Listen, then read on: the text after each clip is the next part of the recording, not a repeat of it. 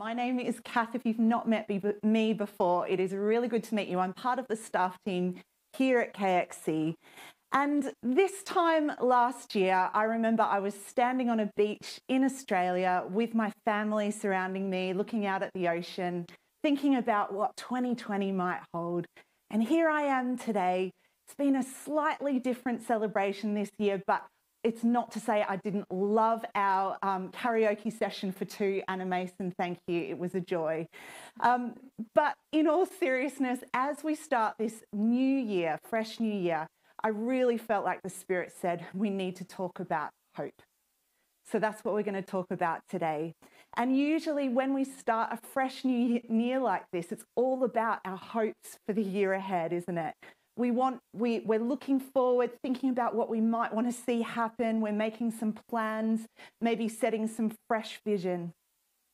But honestly, guys, after the year that we've had, rebounding from disappointment to disappointment, so much grief all around, hope can actually feel like a painful or even a foolish concept.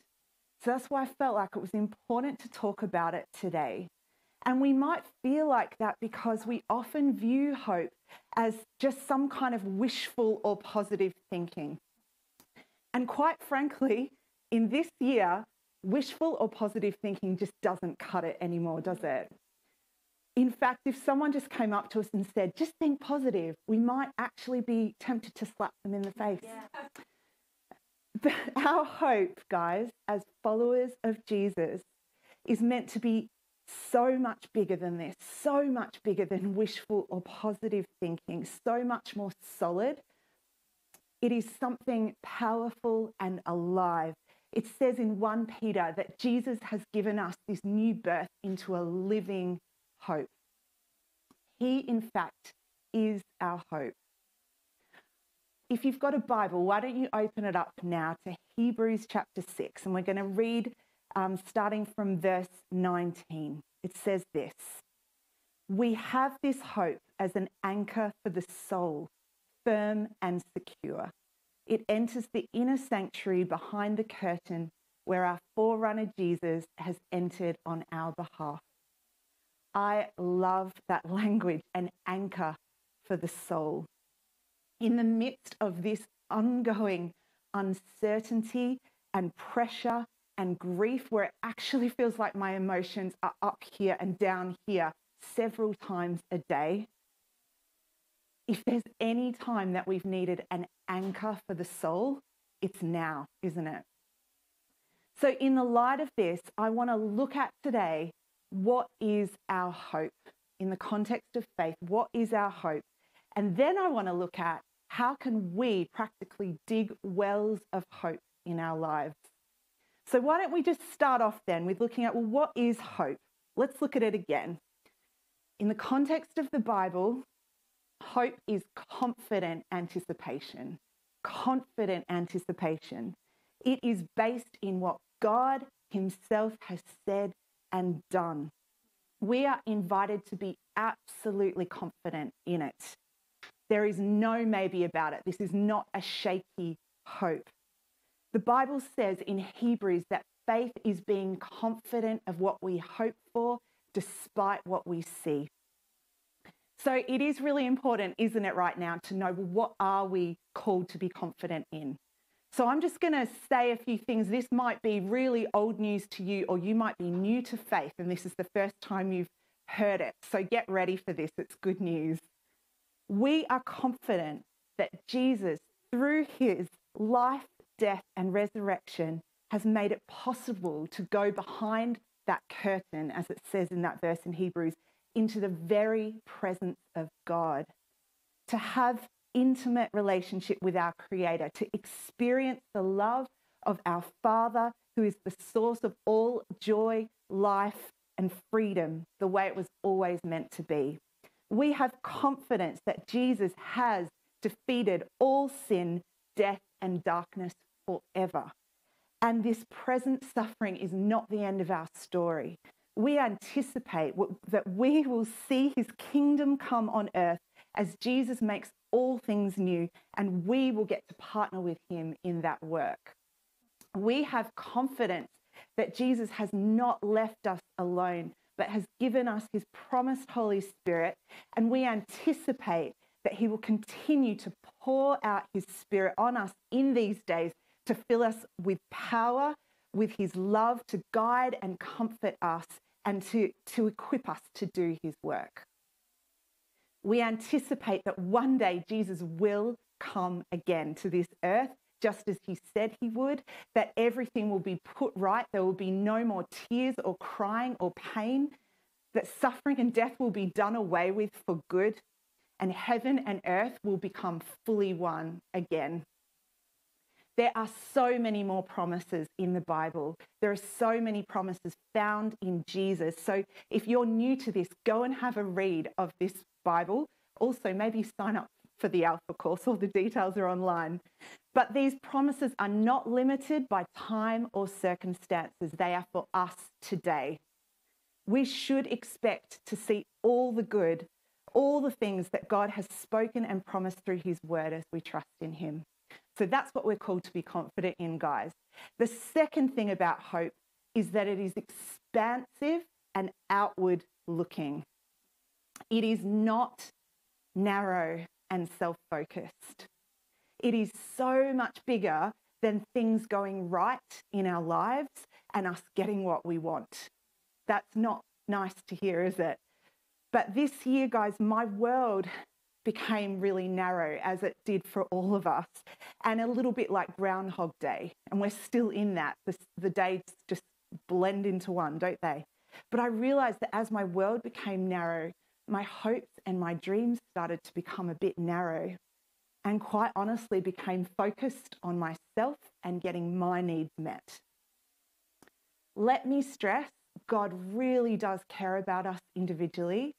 That is in the Bible. He is a good father.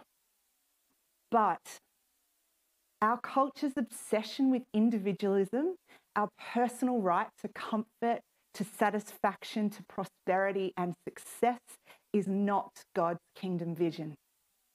His kingdom is about so much more than us individually getting through life as comfortably as possible and retiring in a nice house one day. And when we are part of the body of Christ, it's not just about me and my hope, it's about us and our hope. We are meant to have be so full of love that we are ready to lay down our lives for others. It is others focused. It's an overflow of the love that he's lavished on us. Our hope looks outwards to those who don't yet know him, to a world that is in pain, to a people that are oppressed. When God's hope burns in us, it looks outwards. We are invited into a hope for God's world, just like Pete was praying before, that is wild and expansive and captivates our hearts and imaginations. Hope that thrives in the impossible and grows brighter in the darkness.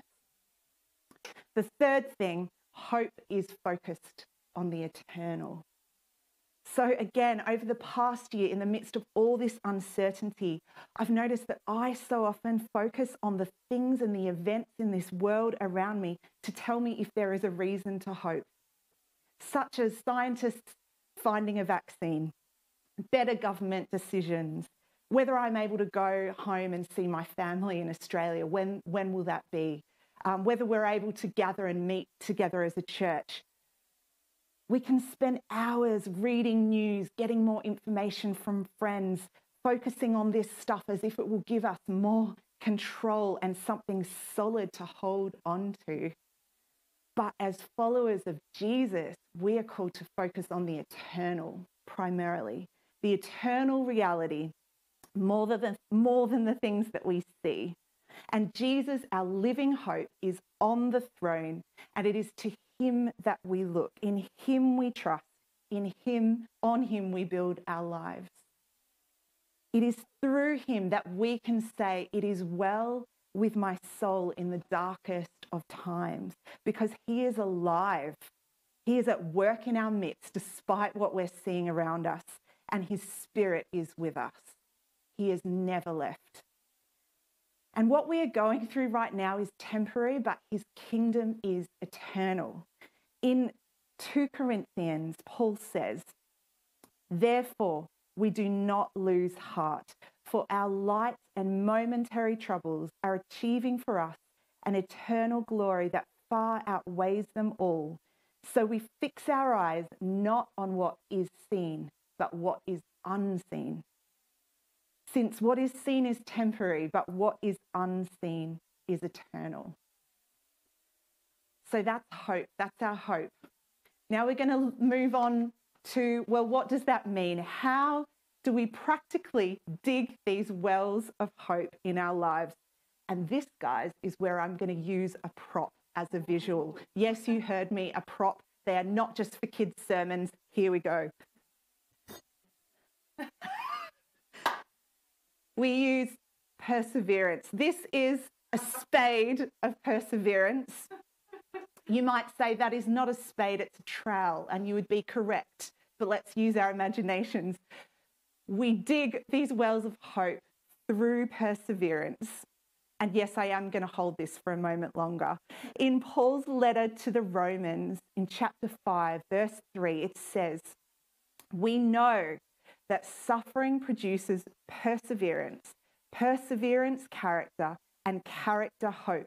And hope does not put us to shame, because God's love has been poured out into our hearts through the Holy Spirit who has been given to us. Guys, this is such good news. If you've been experiencing any form of suffering, I do feel ridiculous holding this, but I'm going to continue. If you've been experiencing any form of suffering, whether it's disappointment, loneliness, sickness, mental health issues, trauma, grief, the list goes on, you are now being given ample opportunity to learn to persevere, which will build character and lead to hope. How do I persevere, you may ask? Well, I'm going to give you 5 things to persevere with, to dig into. I am going to put it down because I'm actually distracting myself, but I think you've got the visual. All right, this is what I'm inviting you to dig into in the midst of this suffering. Number 1, meditate on what God has said and done. Read scripture. We need it. We're desperate for it, guys. Memorize it, recite it, marinate in it, absorb it into your soul, absorb his promises. This is quite unlike me, but recently I decided to try to memorize scripture, and it actually really helped. I was having a really flat few days, and I just thought, right, Psalm 23, that's the one I'm closest to knowing off by heart. And I just spent the day just kind of saying it over myself, just speaking it out loud. And it just shifted, it did something in me. I'm not going to say, oh, and then I was suddenly filled with joy, but it did something really good in my soul. We've just been talking about bread. I'd really invite you, come on that journey with us, go onto the website, download that PDF. I got confused and thought that it was on another app, but it's all on that PDF journal, guys, which verses to read. So do that. Go back over his words to you personally in your prayer times, maybe what you've written down in the past in your journal, maybe prophetic words that other people have had for you. Go back over it, not just for you, but even us as a church. Recently, I actually just decided to re-listen to a recording of a prophetic word. It was actually over me personally from just January this year. January this year feels like 5 years ago, doesn't it? It's crazy.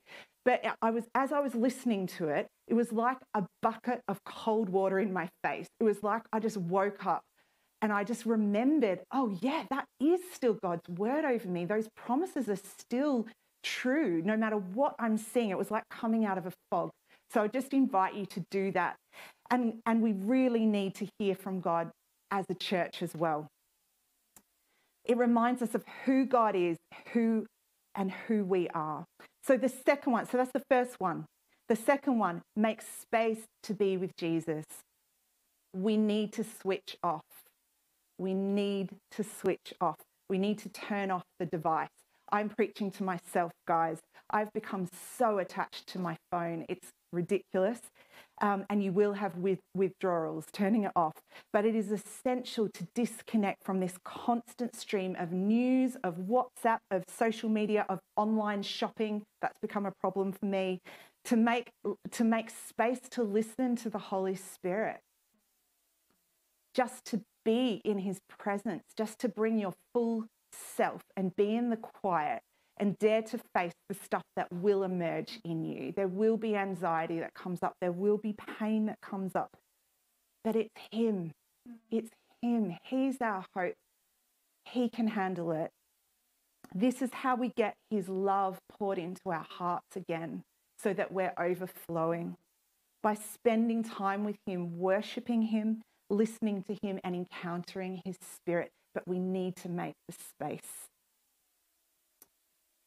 And again, we need to hear the voice of the Father right now, don't we? Not just as individuals, but as a church. And I'm really inviting you guys, can you listen to the Father for us as a church? Can you write down what he's saying and can you send it into us? Because we need us all as a body to be listening to the voice of the Father right now. It's not just a few of us as leaders. We don't have the big game plan. God speaks to us all, for us all as a body. So that's the second one, make space to be with Jesus. Third one, surrender. If you're anything like me and you have found that your dreams have become a bit small and a bit self-focused, it's time to surrender them to God. Ask him to expand your dreams.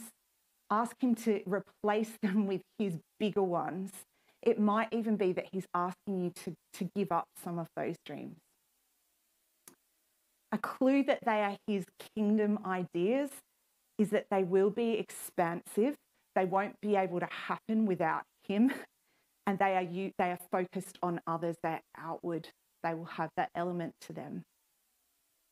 Again, I'm not saying God doesn't care about our individual struggles. He does. And if you've got daily worries, this is the time to surrender those to him again. But it's got to be his dreams. Number 4, be with others. You might say, Cath, do you realise what's going on right now? We can't be with others. I know, be with others in whatever way you can. So whether that's a walk with one other person in your neighbourhood, whether it's a phone call, whether it's a Zoom, a message, be with others. We need each other right now. It is important to not stop gathering as the people of God. But when you get together, when you speak, don't just talk about COVID for an hour or what you're watching on Netflix. That's often what I do. But intentionally meet to pray, to worship, and to encourage each other, to look up and out together. Speak hope and life over each other. Prophesy over each other. Encourage each other. Our words have power. They bring life.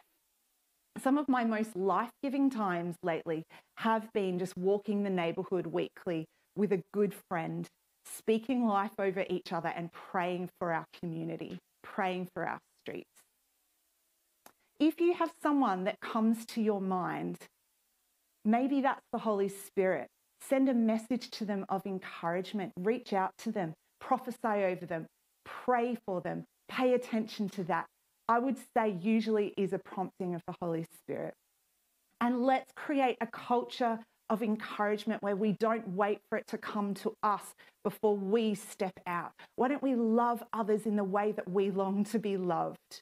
I hear a lot, and I hear it in myself at the moment, where I say, I just don't have capacity. And I hear that and I feel that. But I just want you to know that no one has capacity right now. And it's in his love flowing through us that we find capacity. His love doesn't run out. So we just obediently love because he's calling us to. So that's the 4th one. And the 5th one is rejoice and be thankful. And again, those words might be a bit jarring in this current context, but it is so important. This is a weapon to go after joy and to be thankful every day, to look for signs of goodness, signs of the things that God has done, signs of beauty. Reflect on the way that God has provided over this last year, the way that he has been present. This shifts our attention to Jesus and his kingdom.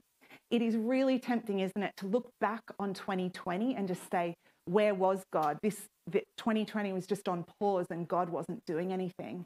And I just want to call that out as a big fat lie. It's actually a lie. That's what the enemy is trying to tell us at the moment, that there is nothing to be joyful about or thankful for over this past year, that God was silent, that he wasn't moving, and nothing could be further from the truth. Yes, there is real suffering going on right now, but the people of God are called to rejoice always, pray continually, give thanks in all circumstances, for this is God's will for you in Christ Jesus. That's from 1 Thessalonians chapter 5. This is the kind of hope that made Peter and John, when they were thrown into prison, start praying and worshipping after they'd been beaten up. It's the hope that has caused followers of Jesus for generations to continue to worship in the midst of suffering and trial and persecution. Hope that currently sustains the persecuted church all around the world. So guys, we have an opportunity like no other to grow in hope in these days. And I'm preaching to myself more than anyone. Wouldn't it be amazing if we look back on this time in our lives that we may be currently trying to kind of wish away, but instead say, that's when I persevered in trial. That's when I grew these deep wells of hope that have sustained me for the rest of my life. That secure anchor for my soul. I want to finish with this prayer that Paul wrote to the church in Rome, who at the time were under huge amounts of suffering and persecution and oppression. And you might like to just hold out your hands in an active posture of receiving, because this is going to be a prophetic word over you as you take hold of it. May the God of hope fill you with all joy and peace as you trust in him, so that you may overflow with hope by the power of the Holy Spirit. I'm going to read that again. May the God of hope fill you with all joy and peace as you trust in him, so that you may overflow with hope by the power of the Holy Spirit.